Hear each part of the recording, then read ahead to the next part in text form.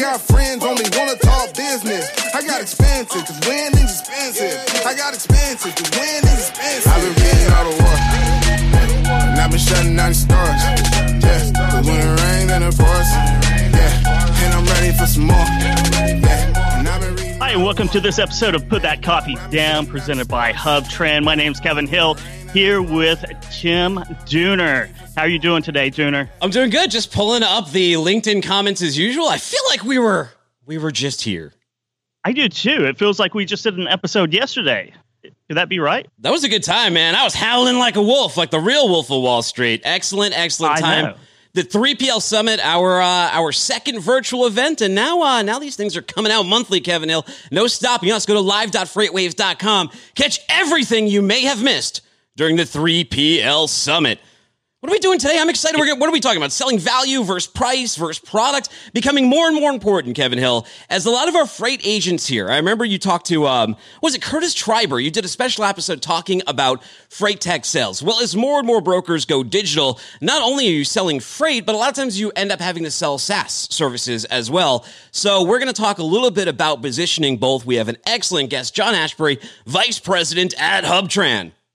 Yeah, whether you're in freight sales or in freight tech and freight sales, so there's a new word bandied about, transportation as a service, and that's how you should feel about, and that's how you should present your transportation or freight solutions is a service and a product that is just not about moving something from A to B, but it's about customer service.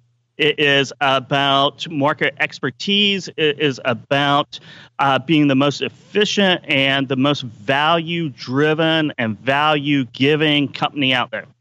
And sales rep. And we have some few folks in the comments already. Wayne Craig says, "Hey guys from Little Rock, Arkansas." He's always driving around America, keeping freight moving. Thank you, trucker. Hashtag.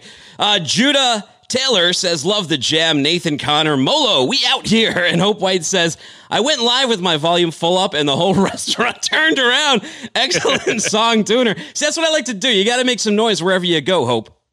You got to make some noise. You got to make sure that everyone knows that you're around and go with that, especially in sales. And for those of you who are in the comments, this is a very interactive show, so leave your comments here. We love interacting with you guys. You have any questions for us or the guests, throw them in there. Also, let us know where you're coming in from. I love that Wayne's over in Little Rock, Arkansas. That's not too far from where we are, Wayne.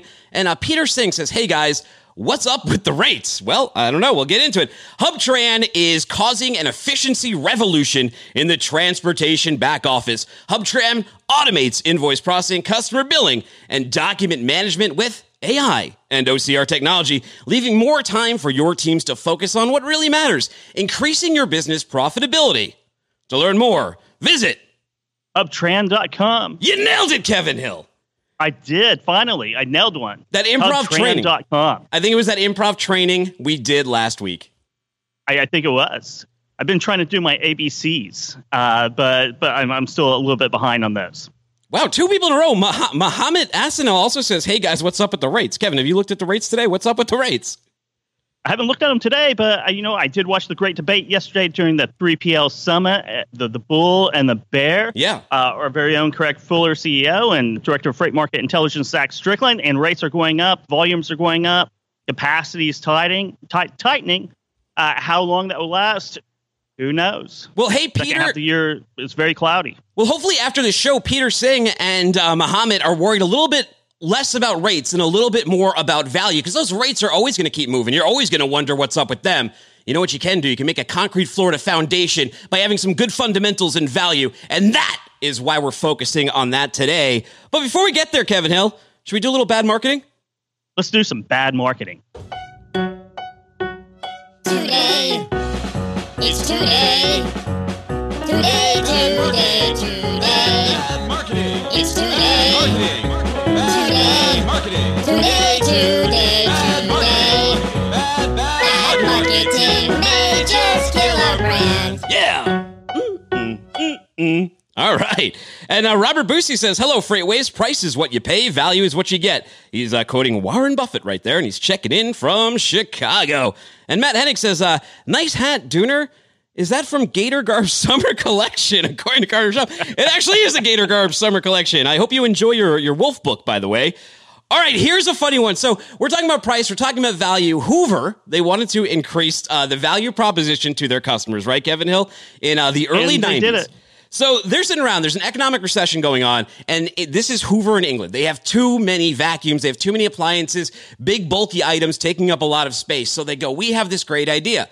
If you buy 100 pounds worth of Hoover products, that was the threshold. That was the lower threshold. You will get 2 round-trip tickets for 2 adults to destinations across Europe. And when that didn't do well enough, they upped the ante and said, you can go to America as well. So what happens is they start selling vacuums and appliances like hotcakes.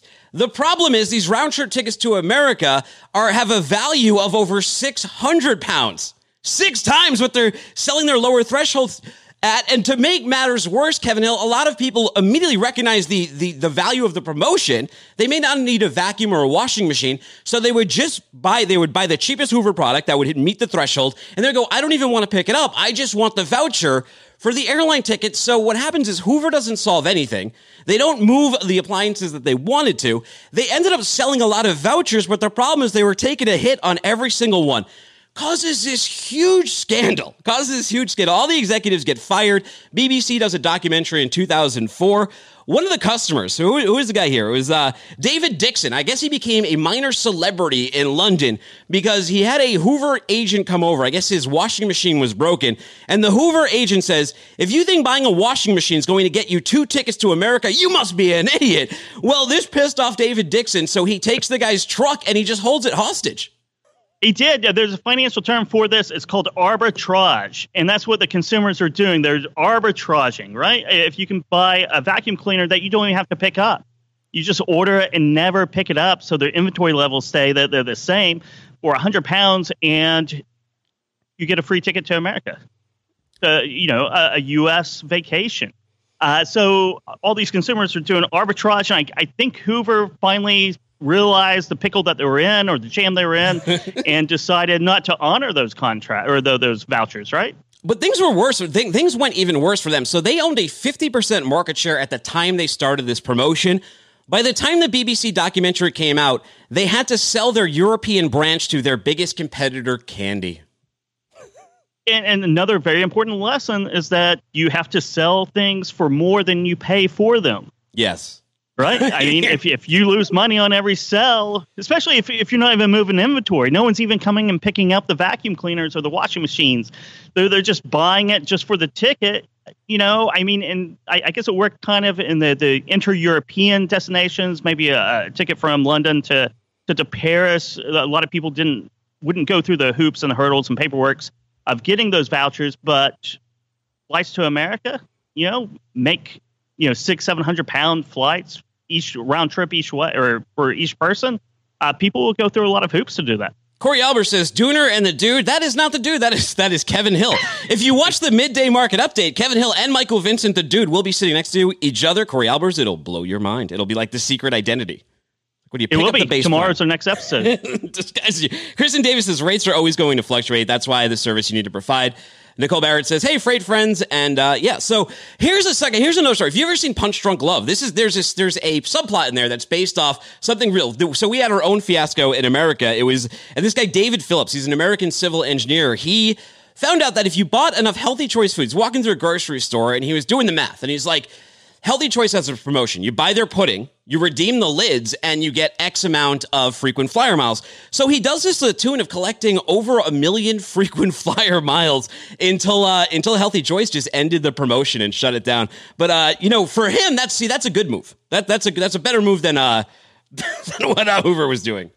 I think so. What the question I have, and maybe you have this, I don't see it here in the article, is how much did it cost him to buy all the pudding to get those UPC codes to get those 1.25 million freaking flyer miles? Significantly less. Have you ever seen? I hope so, yeah. So in Punch Drunk Love, there's this great scene where Adam Sandler's on a date and he just randomly walks into the bathroom and beats up a bathroom stall and then just sits down casually. It's an interesting movie. Paul Thomas Anderson. That is interesting. So I guess, do you do dumpster diving to get those UPCs? Maybe go into restaurants and that are selling the yogurt? You ever know You remember when like Marlboro Miles? Do you remember that from like the 80s and 90s? You used to be able to get like a raft or a kayak or a tent or something. And whenever you knew a friend that was like obsessed with Marlboro Miles, it was always like an addictive drug. They would start doing that dumpster driving. Like anybody they saw smoking, they'd be like, "Are you smoking more? Can I have your pack?" And you'd be like, "What?" Yeah. Yeah. Yeah. I remember those days. Yeah. A couple of my friends won a trip to a Montana dude ranch for a week. Wow. Did they smoke a lot of Marlboros, or were they dumpster diving for them? I don't know. I think it was a raffle type of thing. So I don't know how many miles they or points or whatever it was. But they spent a week up there. All right, let's get down to business, man. We kick off business by starting with a quote. And this one is in honor of the movie that our guest was the namesake of yesterday, right? The Wolf of Wall Street. And this is Mark Hanna. He was portrayed by Matthew McConaughey. And maybe I should start this out with a... And I won't get into the completely dirty part of his speech talking about self-care. But he says, number one rule of Wall Street, nobody, I don't care if you're Warren Buffett or Jimmy Buffett, nobody knows if a stock is going to go up, down, sideways, or in circles. Least of all stockbrokers, right? Reason I picked that, Kevin, is because we're going to make some parallels between things like gold, the stock market, and freight rates, and how those relate to price versus value. We exactly are, and someone mentioned on LinkedIn, is what we can't control in this business are market rates for freight, right? It's all supply and demand, just like financial stocks, just like gold, just like any other commodity. We can't control what rates are going to do, what freight volumes are going to do, what the economy will do. But what we can do is control the value we can give and the value we can sell. Matt Henning has some sort of scheme going on where he takes Monster Energy tabs and he, I guess, extracts the aluminum for them because it's worth more. The aluminum in the Monster Energy tab, it's cheaper to buy them. I don't know. You have to explain this one to us, Matt. I don't know what scheme you got going on here. Probably need to get JB Hampstead in on this conversation. Does he have a lot of weird schemes like that? He buys it by the case. Oh, Monster Energy tabs? Yeah. What are the tabs? Like? I don't know if he collects it, but he drinks it by the case. Like, do you eventually, so you go from drinking the can, what is the progression of addiction in like Monster Energy products? You start with the can, then you're doing the tabs, then you're doing like the shatter, and then you're doing, you're just freebasing it? I guess so. I don't know what the progression is. I don't know how the aluminum, is an aluminum can more than a Monster drink? I don't know. They say aluminum's getting harder to find, but I got like a gigantic sheet of it in my dresser, so... I don't know. My dresser. I mean, my cupboard. I put my food in my dresser. The most important... Okay, so let's get into the topic. The most important distinction between price and value is the fact that price is arbitrary and value is fundamental. Right, Kevin? That is exactly right. Price is what you pay. Value is what you get. Warren Buffett quote right there. And it's one of the best quotes out there on this, you know. You're going to sell on price or you're going to sell on value. It's your choice. So the choice is pretty easy. You should be selling on value. Well, and that's because prices are arbitrary, right? They fluctuate, they move, they're subject to change based on the market. But your fundamentals and your values don't need to be arbitrary. That should be your rock. That should be your ground. That should be your foundation. That should be how you're selling these solutions to people. It is exactly right. It's basically no sell is made unless the value is more than the price, right? If you're trying to sell things where the value is less than the price, you're going to go out of business very soon. The more value you can give for that price, the easier and the less friction there is in sales. So you have to create a system, create a process, create content marketing. There's all kinds of things you can do. Have a good attitude, smile. Those are two things that cost us nothing. And those are valuable to customers. And the more value that you can increase without costing you anything, too, the better, and then the less friction there is going to be in that sales process. Peter Singh just teed me up perfectly, too. He says, totally agree with value and demand ratio, but competition also plays a role at times with cheap rates. Yes, it does. So let's relate this to stocks a little bit, right? So Forbes author Phil Towns, he likens this debate to stocks or gold bars. Commodities with high value fluctuate, but he contends that people buy based both on perceived value being worth more than the price or selling if it's perceived as less, right? So you open up your Robinhood app right now. You see the price of Shopify. It's got under 1,000. Wow, this seems like a great deal based on the market. But The difference is there's traders and there's investors, right? Traders care about that price and their position. So you're opening Robinhood, you see Shopify at $9.50. You know it's going to go up to $10.20 by the end of the week. So you buy it because you want to move it really quick. You're not investing in Shopify, right? You're not taking a long-term position in that. So the parallel between this and being a freight broker is, do you want to have that transactional quick sell, which sometimes you do need. Sometimes you got to keep your trucks moving, your freight moving. But do you also want the investors? You want your customers to invest in you. So you want to treat them like investors. Yeah, you have to have a nice mix of both, really. You have to have those investors. You have to have those in transactional businesses too. Whenever those opportunities come up, I wouldn't spend too much time going out and digging and trying to sell transactional freight. But when it comes and hits you, in the lap, it's a great opportunity to turn a quick profit, just like traders do. You can take any stock with your favorite stock, probably Tesla. Right? And I'm not an owner anymore, so not as much of a fan. You're not? Yeah. Okay. We take Disney, too. Disney's a really good company, but there's certain times where the stock is overvalued. Yes. The price is too high for the value you're going to get. And oftentimes, it's going to be lower. The price of that stock is going to be lower than the value of the company. And that's kind of what you have to decide. And it's the same with the sales opportunities. Kenneth Carter III says, I'm late, but I'm here. Hello, people. Well, Kenneth, KC3, you just teed me up. If you're late, you're just turning in right now. These are also on demand on your favorite podcast player of choice. Just look up Put That Coffee Down or Freightcast. You look up Freightcast, you get every single FreightWaves podcast, including all of those sessions from the 3PL Summit yesterday, including that one with the Wolf of Wall Street we did on yesterday's Put That Coffee Down. Or you can go to live.freightwaves.com, watch all those sessions, or download the FreightWaves TV app and watch our mugs if you really like that. But the reason we bring up freight, because freight is similar to stocks in the sense that it's highly volatile and the price rarely aligns with the value. And I'm talking about the market price here, the load board price. It does. I mean, it's a market base. I mean, it's just like trading stocks, just like trading oil, gold, anything. You can't control that price. But you can control the value that you give to your customers, and that's how you should compete against your peers, your competitors, anybody and everybody out there, is to have a really good, strong, value-based approach to the service that you offer. If you want to see in this action, look back to the freight cliff and look at the brokers that had no moat. Look at the ones who were completely exposed to the stock market and had zero moat, because anybody can price and move freight. It doesn't take that much to get licensed to be able to do that. Where the value comes from is that's what establishes your moat. That's what protects your perceived value to the customer. For a carrier or broker, that's including your service, your reputation, your reliability, all of the things that differentiate yourself from everybody else in the market. Why should they move freight with you? If you get stuck in that transactional game of, well, because I'll move it at $1.29 and he's doing it at $1.32, or the truckstop.com board says $1.34, I'll get you at $1.28. You're undercutting yourself and you're getting into a race to the bottom on your own profits, because the first thing you're doing is negotiating away how much money you're going to make. Yeah, instead of dropping your price, add value. Keep adding value. And excellent books to go out and kind of look at and people to read are the value investors. So the value investors, as you said, Junior, about the moats, they talk a lot about moats, investing in businesses that have really wide moats.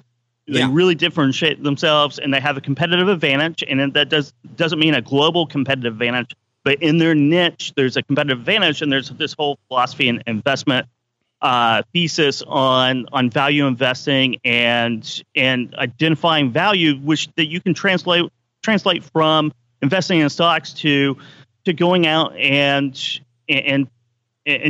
capturing sales opportunity.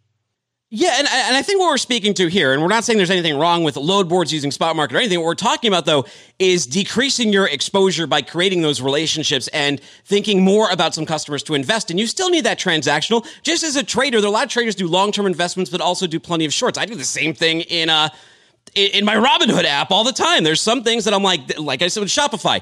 If I see that go under 1,000, I buy it. When it goes over, I sell it. I just keep taking that money, buying more as it goes up. Each time dips down, I buy up. And there's a few stocks like Key like that, and I've done very well in Robinhood just playing that game by shifting money back to myself, diverting it back. And because if you understand the market, you can think that way. That's perfectly fine. But the problem with selling on price is that it's table stakes, right? You're conditioning your buyer to simply reflect on the price and ignore the core aspects of everything else. You are, and as a freight broker, a former freight broker that has played the transactional game, or the transactional game, and lived off the load boards, lived off that transactional customer.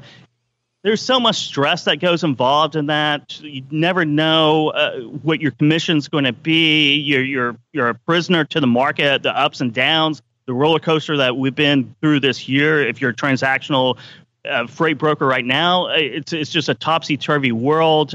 You don't really have any consistency, and the grind just really gets to you, and it stresses you out, makes you eat a lot and put on pounds. A horrible way to live, and that's because you're not really adding value. You're just trading on price. Here's a caveat, though. And unless you're really good at it, it's a horrible life to lead. Here's a caveat, though, Kevin. Value doesn't shift with market pricing, right? But it shifts customer to customer, making it a more challenging maybe aspect for a lot of salespeople to get into, because it's not as easy. It's not as one size fits all. It's not a template email. It's not a template invoice or transaction sale. You have to figure out what your customer values. That means you have to do work. That's why some salespeople don't like to sell on value. But value is an equation. Value is an equation that is perceived benefits divided by perceived price paid. You're exactly right, and one of the big value points. You have hidden you have visible costs or visible value, and hidden costs or hidden value, right? A lot of people are fixated on ROI, which is a very important metric, but it only measures the visible value or cost, right? Cost savings or value add. There is so much hidden costs and hidden value out there that you might not even think about, and your customer might not be thinking about as well. You know, there's, I think on LinkedIn a day or so ago, it was all about driver turnover, right? And so the cost of recruiting and seating a driver is one of those hidden costs that people really don't think about. But then there's other hidden costs out there, and to be able to go out and identify those hidden costs and bring those to light, it's basically problems that your customer doesn't even know that they have. And the better you get at uncovering that and driving value that way is really key. Aaron Dunn says when he was a kid, he dreamed he'd own a house with the moat. Hey, there's still time, buddy. I've met Aaron Dunn before. He's a very clever young man. I actually saw him at GATS. Unfortunately, there is no GATS this year. I don't even think they're even doing it virtual.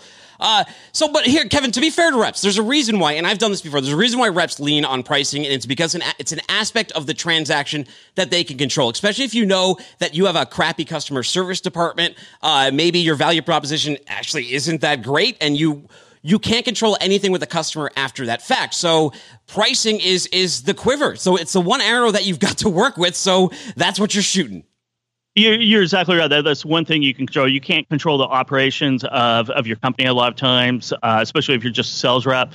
You can't, your carrier network, your contacts. You can't really control any of that. Content marketing, adding value that way, you can't really control that, but you can control price. It's really easy. It's really visible. And it's something that, as you said, is one arrow in a quiver that you can pull out anytime and just try to make a quick deal, especially if you're coming up against the end of the month and you need to close some business and put some margin on the board. Peter Singh says, can you go a bit more into aspects, like value aspects? And that's the challenge, because they can mean anything to your customer. For them, it could be long-term savings. It could mean excellent customer service. Maybe they don't like doing paperwork. You're reducing friction there. Maybe they don't like talking to people, and you've automated the entire process. Maybe your billing is fantastic. It's easy to factor through you. Maybe you offer some other extended service. It varies between customer. And this is something that comes up a lot of times. With pricing, it's a little bit more straightforward. When you're talking about with SaaS sales, that's where it becomes more difficult, especially when a lot of SaaS sales goes and highlights a lot of features. So then in turn, the salespeople, because they're not trained that well, they just look at the features and they just attack people with bullets instead of finding out why that feature's in the program to begin with. Obviously, it has to solve some sort of problem, right? If it's in there. So understanding the problem is knowing the feature, and talking about the problem is selling the feature. It's selling a feature, and one of the most simple questions I think, and I'm guilty of this as well, is just to go into a demo, especially if you're doing SaaS, and say, what do you really want to use this for? What's the biggest problem, and just showing them that. I think there's another statistic out there, and I can't think of the exact number off the top of my head, but it's a large majority of people of any SaaS product they only use what was shown in the demo, right? That they never really go into all the other features and benefits that program, whatever it is, whether it's a freight program or an email program or any Salesforce even, right? That they just use what was shown on the demo. And so there's this huge blanket of features out there that they maybe don't really care about at all. Yeah. But if you're spending your time showing them that, then it can get into a confusing map. I pulled a quote out of this article, The Secret of Selling SaaS Value versus Product by Upland Altify, because I think it talks about this problem pretty well. It says if you sell an innovative product, something that requires your customer to cross the chasm of the early adopter, something that customers can go 50% of the way through the buyer's journey, but still not understand what you're selling. This is especially true if marketing puts your product features front and center instead of focusing on the value your products deliver. It's even more common if your products have the ethereal, shape-shifting quality of a cloud service or an app. The communication gap between you and your customer can actually be an advantage if you talk about the value you are offering and if you don't go near explaining the product right away. And I think this is fundamentally true at SaaS, which is, again, why we're comparing SaaS and rate sales, because I don't think it's the same skill as selling both things. Should we find out what our guest, Josh Ashbury, Vice President of HubTran, thinks? I think we should. Let's give him a call right now. T-minus 15 seconds. Guidance is internal. 12, 11, 10, 9. Ignition sequence starts. 6, 5, 4, 3, 2, 1, 0. All engine running. Liftoff. We have a liftoff.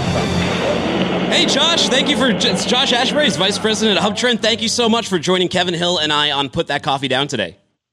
Hey, guys, how are you doing today? We're excited to have you. We have some fun stuff to start out with you with. But one thing we always do on the show is the elevator pitch. It's our way for you to introduce yourself. You have 30 seconds to just introduce yourself and HubTran. I'll hit the button now. When it's done, you'll hear the elevator doors pop right open, okay? Here we go. Start in the elevator. HubTran is an AI technology that automates the transportation back office. We automate manual processes, and our customers are able to work 10 times faster. They can reduce costs, eliminate errors, and accelerate time to cash. I mean, ultimately, this allows them to focus their resources on work that actually drives business growth. Excellent. Wow, and we're still in the elevator, so I know. This gives us I like short and to the point, man. Elevator pitches that are too long or too convoluted, people get lost. 30 seconds is way too long. I love it. And it still gives us time to talk about work from home, because you sent us some fun pictures from work from home. What prompted it was the sort of pet sharing. So just to refresh the audience, because last time we played this video live, the sound wasn't on. So we're going to play this video one more time with the sound on. Then we're going to look at a couple pictures you sent us. So production, if you could roll the tape, let's hear it. Ever since the pandemic hit, our roommates have become our coworkers, in arrangements we'd never attended but now live with. We share workspaces with our golden doodles, Cavapoos, golden retrievers, rescue labs, polydactyl cats, parrots, chickens, lizards, and did I mention the cat on your keyboard? Hi, Mittens. Is that you slacking again? You're the #1 draft pick on my Microsoft Teams. Shout out to the human coworkers of these pet counterparts. Craig Fuller, Emily Zink, Kevin Hill's sister, Kevin Hill's mom, my parents, my sister, guest Nicole Barrett, Ryan Schreiber, Tom Curry, what are you clucking about? Justin McGee, Carly Reeves, Dooner Livingston, Connor, Emila, Cody, Brandon, Billy, Whitney, Anna, John Piper, and so many more. Thank you so much for sharing your coworkers with us today, in arrangements we'd never intended but now live with.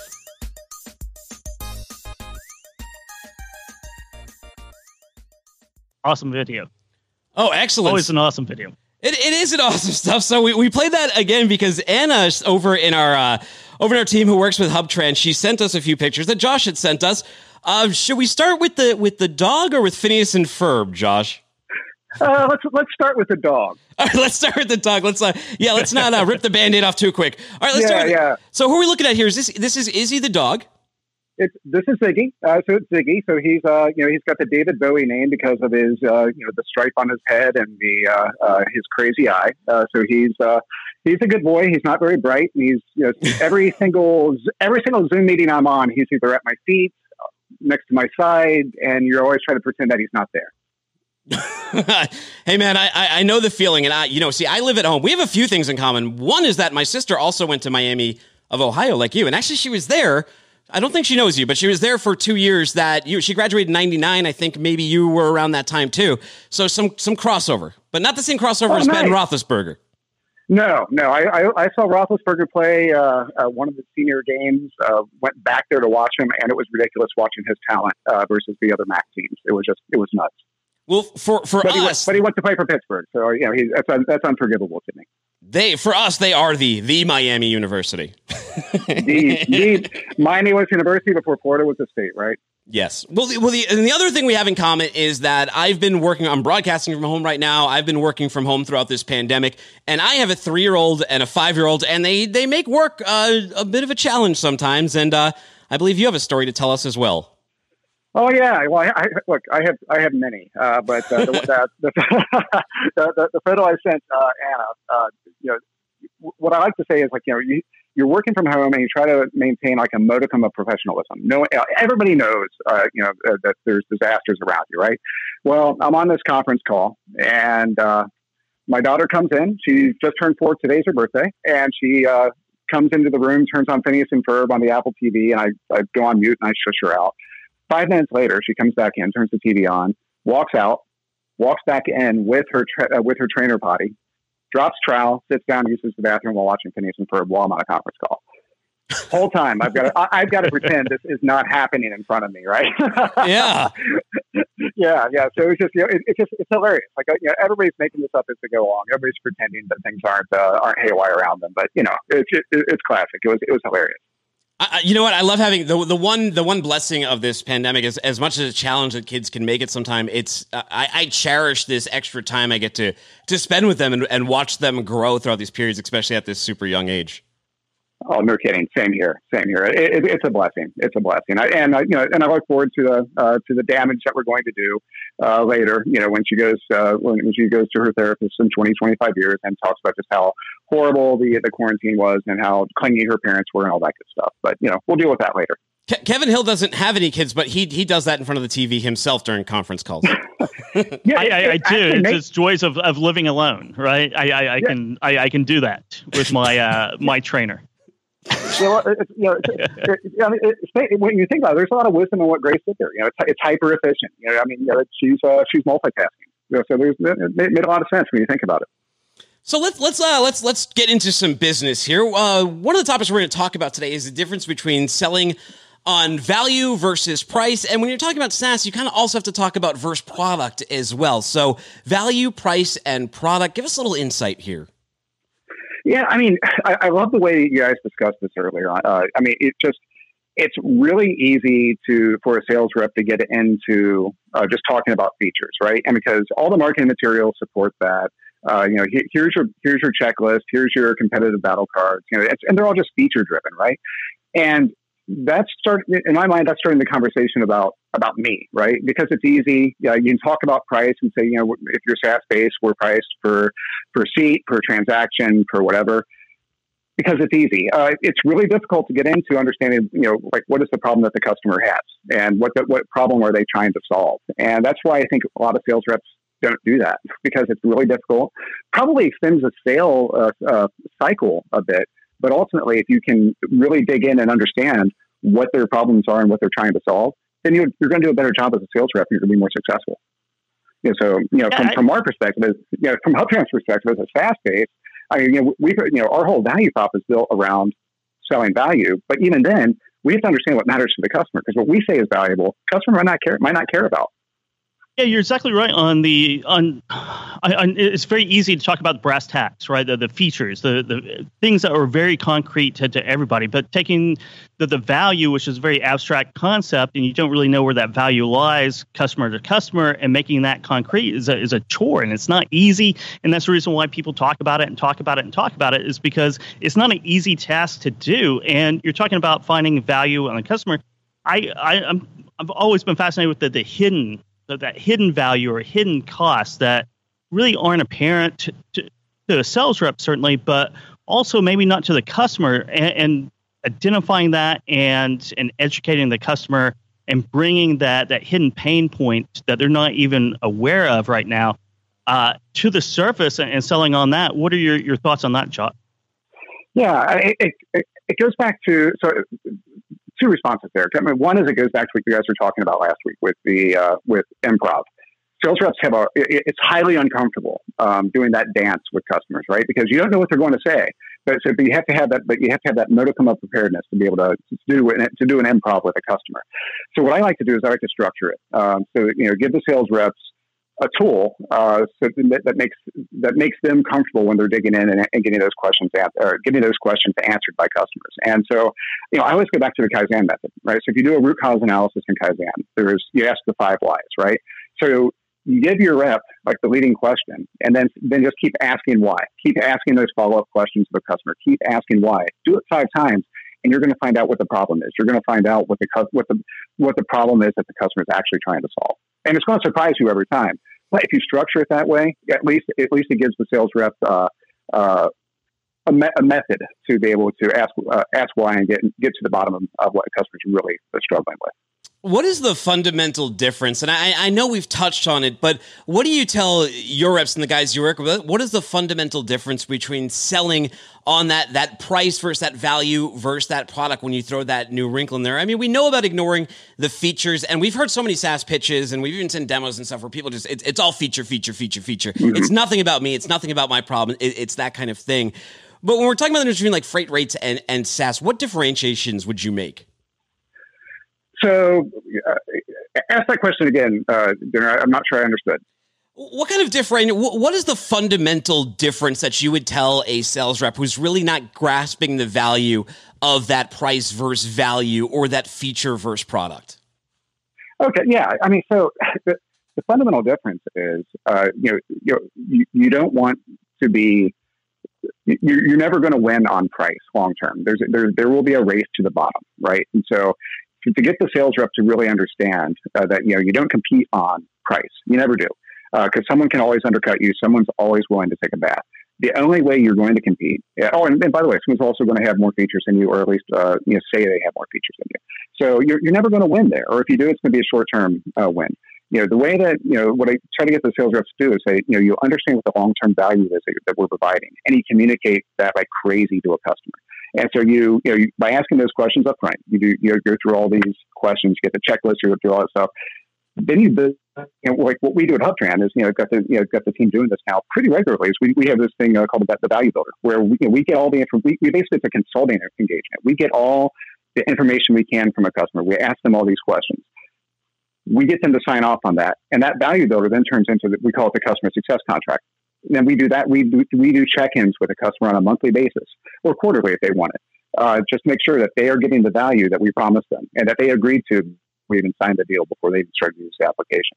So if you teach a sales rep to really focus on the long-term versus the short-term win, it helps out with getting the sales reps understanding value versus feature versus price, but also gets the customers like really ginned up and engaged with what they're buying and ensuring that you as a vendor are doing what you said you were going to do. Kevin, you did mention to me before, and you've said before that at times you have used price to gauge commitment level, right? To see to gauge interest level. Can you elaborate on that a little bit and how that fits into this conversation? Well, I think there's two different philosophies, right? And this is a question for Josh, right? What he believes is best is, do you come up right up front and say this is our price, and then build value? Sorry, my mic. Build value above that, or do you try to build value and then do the price at the end? And what I found is, if you do the latter, if you're building value, you're never going to build enough value for your customer for that price not to be a sticker shock. But if you start out with price and use your all your demos and presentations to drive value and exceed that price that the customer already knows or that prospect already knows, I think that's a better method. But there's some disagreements out there and different strategies, and I'd like to get Josh's opinion on what he prefers.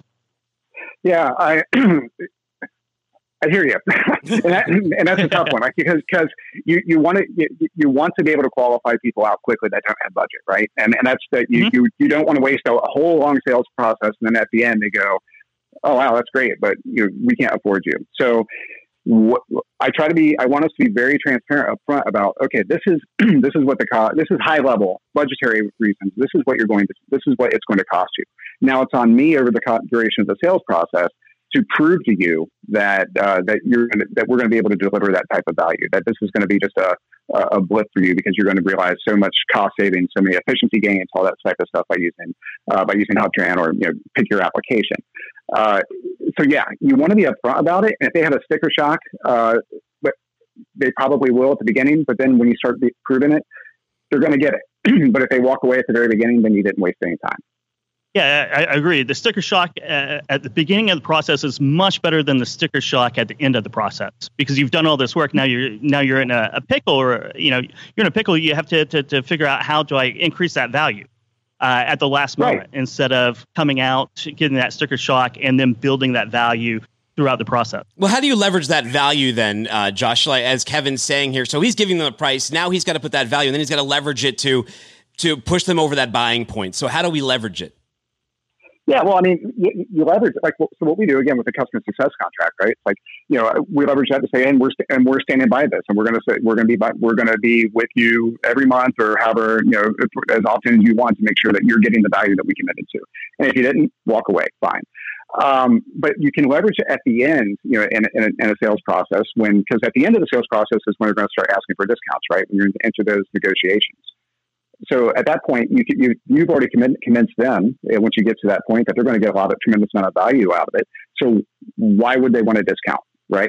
So it kind of gives you the sales rep a leg up in those types of negotiations as well. Like, yeah, you don't need a discount because we've already proven that you're going to get 4 times savings by implementing this, or get this much more profit by doing X, Y, and Z. So again, sales reps can really maximize earnings for themselves and the company by using value up front and minimizing discounts and all that type of stuff later. So it just really helps with the contractual negotiations. So price can be a good lead, but maybe a weak foundation. And if you're using it as that lead, then you should increase value instead of reducing costs to win that business. Exactly. I as a SaaS-based business, I'm really stingy when it comes to discounts because it's additive every month, right? If you're like Oracle or IBM back in the day, and you're doing license and maintenance type things, yeah, you'll take a bath on the license, but they would never take a bath on the maintenance because that's where the ongoing revenue goes. So so if you have to discount, make sure that you're getting something for it, but also you probably didn't do a good job of making the customer really realize like, oh my gosh, yeah, we are going to get a lot out of this. And sometimes customers just want to win. Procurement people are procurement people. You got to deal with them. So Josh, you described, customer success contract and price versus value kind of tools for the salespeople. How about a corporate strategy, like a marketing strategy, and how to build value in corporate communications and advertising and marketing, specifically like content marketing out there on a corporate level instead of the salesperson themselves? What are some good strategies for that? Yeah, using HubTran as an example, just because it's my world these days, obviously, but like we cook that messaging into everything we do. So it's you'll see 4 times faster, you'll see back office efficiency, you'll see reduced errors and accelerated time to cash. You'll see all that stuff in our marketing. And that's the good leading punch. But ultimately, though, it does come down to the sales rep to figure out, okay, what does this customer really value? So when we say 4 times faster, your back office is going to work 4 times faster. That's great, but how do you know that? That doesn't really matter, right? Well, we do with our metrics, but but what does that mean? But how does that translate to a customer, right? They're going to look at okay, well, why not 10 times faster? Or 2 times is good enough for me, right? I mean, there's like the marketing stuff, the content marketing gets you in the door. Then it's on the sales rep to actually do the heavy lifting. And you got to make sure the content marketing is as right as you can get it. But ultimately, it's wrong because it's just general purpose, right? You don't know until you sit down and ask those customers what's important to them. You know, you guys bring up an interesting point too, and you see this in the SaaS world. Half the SaaS sites you go to, the pricing is right there. It's on the front splash page. You have the pricing. Then other ones, you have to talk to a sales rep to uncover that because it's sold on different value propositions. But how do you get salespeople to go about uncovering those hidden costs that drive value during the sales process? That saving time in the back office, where I guess you're saying you did some research, you did some metrics, so you can arm your salespeople with that. But what are some other ways you can get them to extract that information from their prospect? Well, you got to understand. You got to understand the prospect's world best you can. I mean, so I started at HubTran back in September of last year, and no exposure to the logistics world, 3PLs, brokerages, nothing, right? So I'm still a neophyte. So I was highly uncomfortable going into all these different conversations with customers. But as time's gone on, you start hearing the same thing over and over and over again. Everybody's battling the same demon. So, one of the hidden costs that we have found, and we'll ask customers, is like, so how much time do you spend on factor verification calls? They're like, well, I don't know. I've never really thought about that. We go right, and we say, well, do some analysis and tell us. But odds are it's going to be about 30%, 40%, whatever percent of your loads are getting factor verification calls. And that eats up this much time per call, and your team, it's just one of those hidden costs. Then when they go off and they do the work, they go, man, you're right. And so when you turn into a bit of a consultant for them and you help them uncover some costs that they didn't even know about, kind of like what you were saying before with earlier in the broadcast, when you help them find that stuff they hadn't even thought about, you turn into an ally for them. It's like, yeah, we can help. Let's just keep talking. We're going to find more for you. You know what? I was looking at your background, and you took an early interest in online communities and social networks and that kind of thing. In 2020, how important is it to build those communities? I know for content like we do, having communities and networks is huge, and it's fundamental to news and outlets and promotion, all those kind of things. But for software as a service, how important are those online communities and being a leader inside of them? It's massively important. It's in the COVID world, it's even more important. The sales game has changed so dramatically over the past 4 months that it's that you need to rely on those communities, and it's really your only entrance to get in front of people anymore in a safe way. So you got to be out there, but it's the whole social selling thing. You can't be spamming. You have to offer insights. You have to connect with the right people. I think that the abuse of like LinkedIn InMail is that most business development reps use is egregious.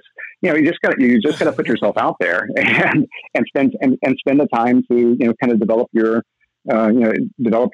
network to people and not be a slimy jerk while you're doing it. Kevin, what was that email we got at our media account on FreightWaves? It was like, we've been doing a ton of research on companies based in Dallas, Texas, who need a metalworking website like the work that you guys do. We're like, a lot of these AI-based email automation softwares, I think they do reps a pretty big disservice, and maybe just salespeople in general, because so many people are used to just getting these like ridiculous Mad Libs emails now, because so many companies are using that AI email marketing that is only as good as the data within your CRM or wherever it's pulling that information from.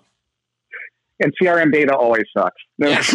Because sales are lazy. Sometimes. Yeah, sales reps are lazy. I mean, and AI is only as good as the data going into it, right? I mean, it's garbage in, garbage out. It's like, that's why I always laugh when I see, Salesforce, they're selling Einstein, they're selling, all the AI tools for CRM. It's like, I've never seen a CRM system that didn't just completely suck. It's just it. So God power to you. Keep trying. So Josh, you brought up CRM, and you're a VP of sales. So how much of a stickler are you with sales reps inserting complete or real information about CRM? And do you have any tips or tricks on any other sales managers out there who have to deal with this on a daily basis? I'm a stickler, and my team will when they listen to this, they will probably roll their eyes when I say I'm a stickler, but I actually take a pretty soft hand with it. I'm very operationally minded, right? So I mean, I look at the ops side of sales, and I find tremendous value in that, because a bad forecast is a bad forecast. If you can't get close dates right, what's wrong with you, right? You need to get this stuff locked in. So things that I mandate inside of the CRM are like, let's make sure that meetings are captured. Let's make sure that every email exchange is captured. Let's make sure that, from us, our customers' load volumes. That's horrendously important. And if that stuff isn't accurate, I want to know why, right? And because that seems like that's a pretty rookie thing to not be asking, or to get wrong. Sometimes customers aren't truthful with you, but sometimes the data is just wrong. So I measure toward it. So after a customer goes live, we're transactionally based. Okay, well, you said that they were going to do 100,000 loads a year. Why are we only seeing 50? So we have a customer success problem. Are their volumes down? How do we make sure we're getting the data right and we're getting accurate information out of the CRM?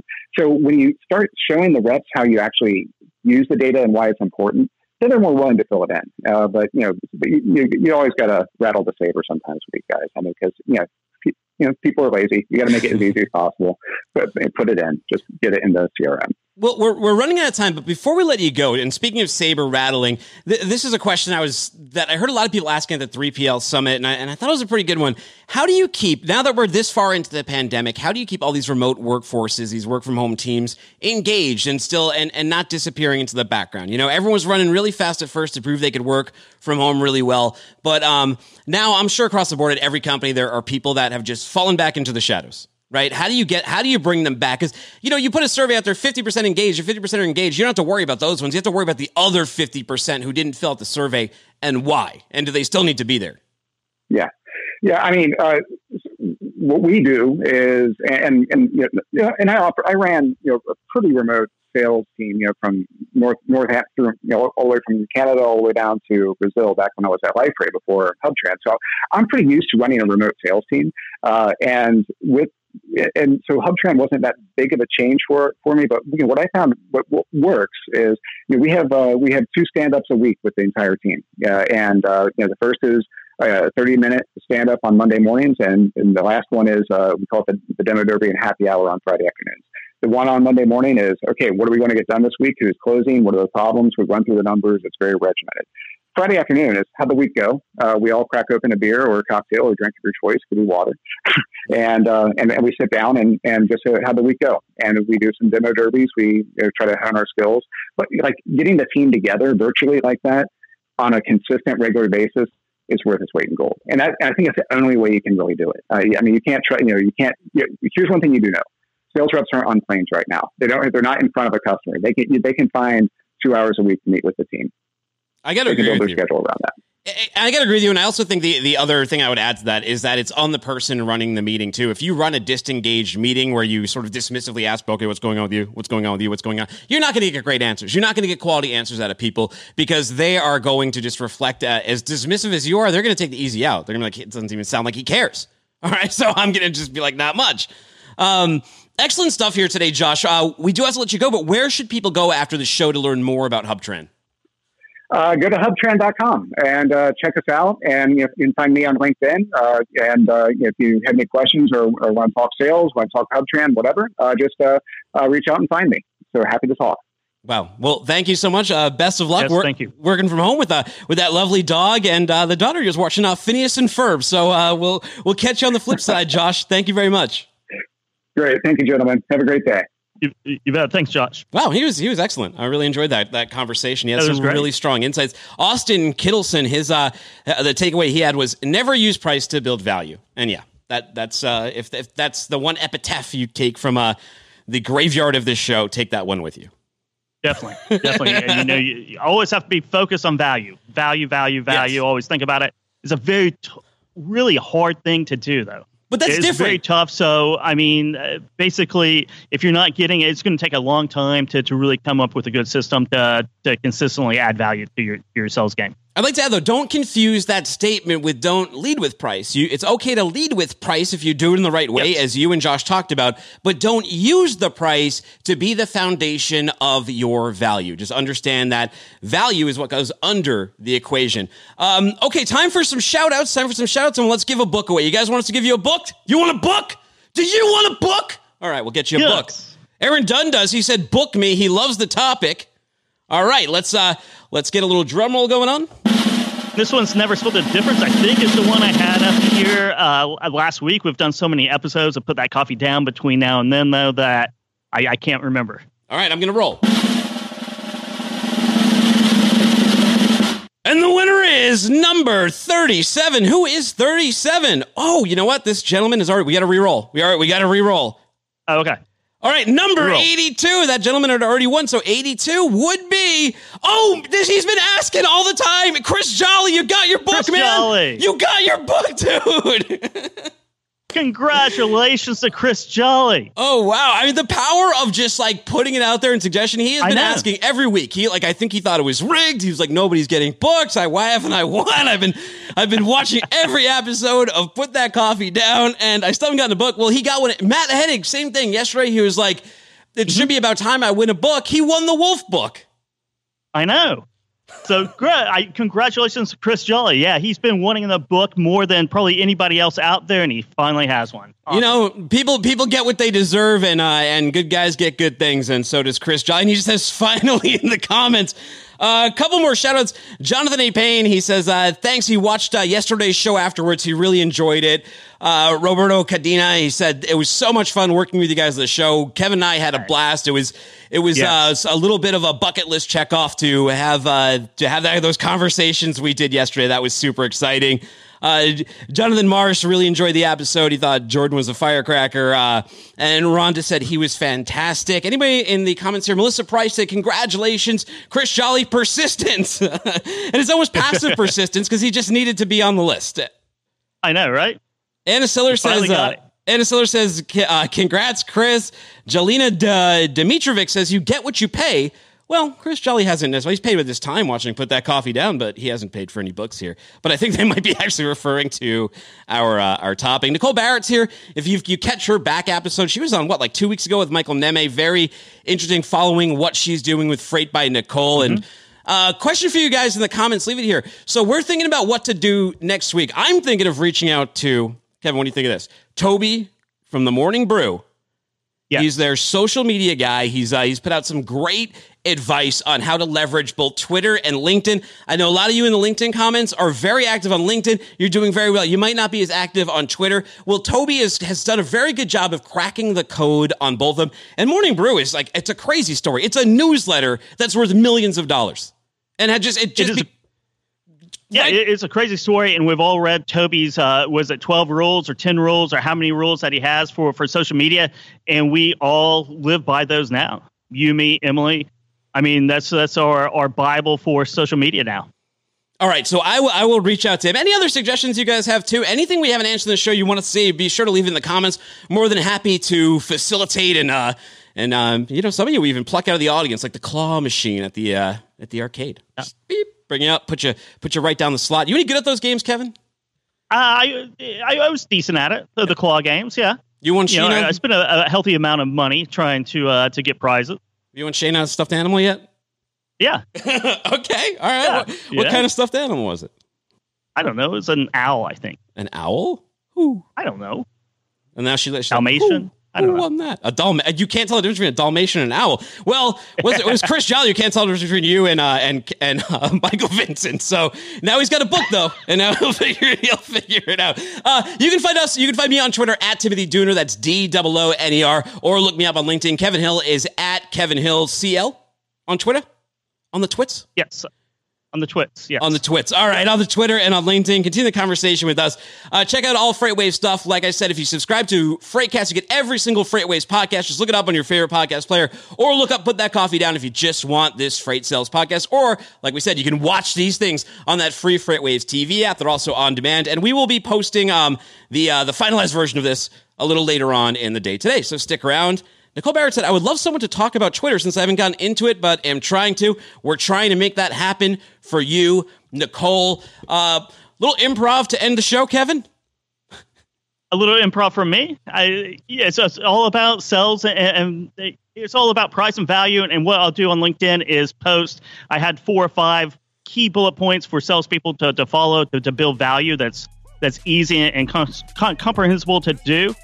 So I'll send that out this afternoon on LinkedIn. So watch out for that. Yes, and ABC. Yes, asked you to improv, and you told me you're putting an article out. All right. We'll make it work, man. All right, take it easy, everybody.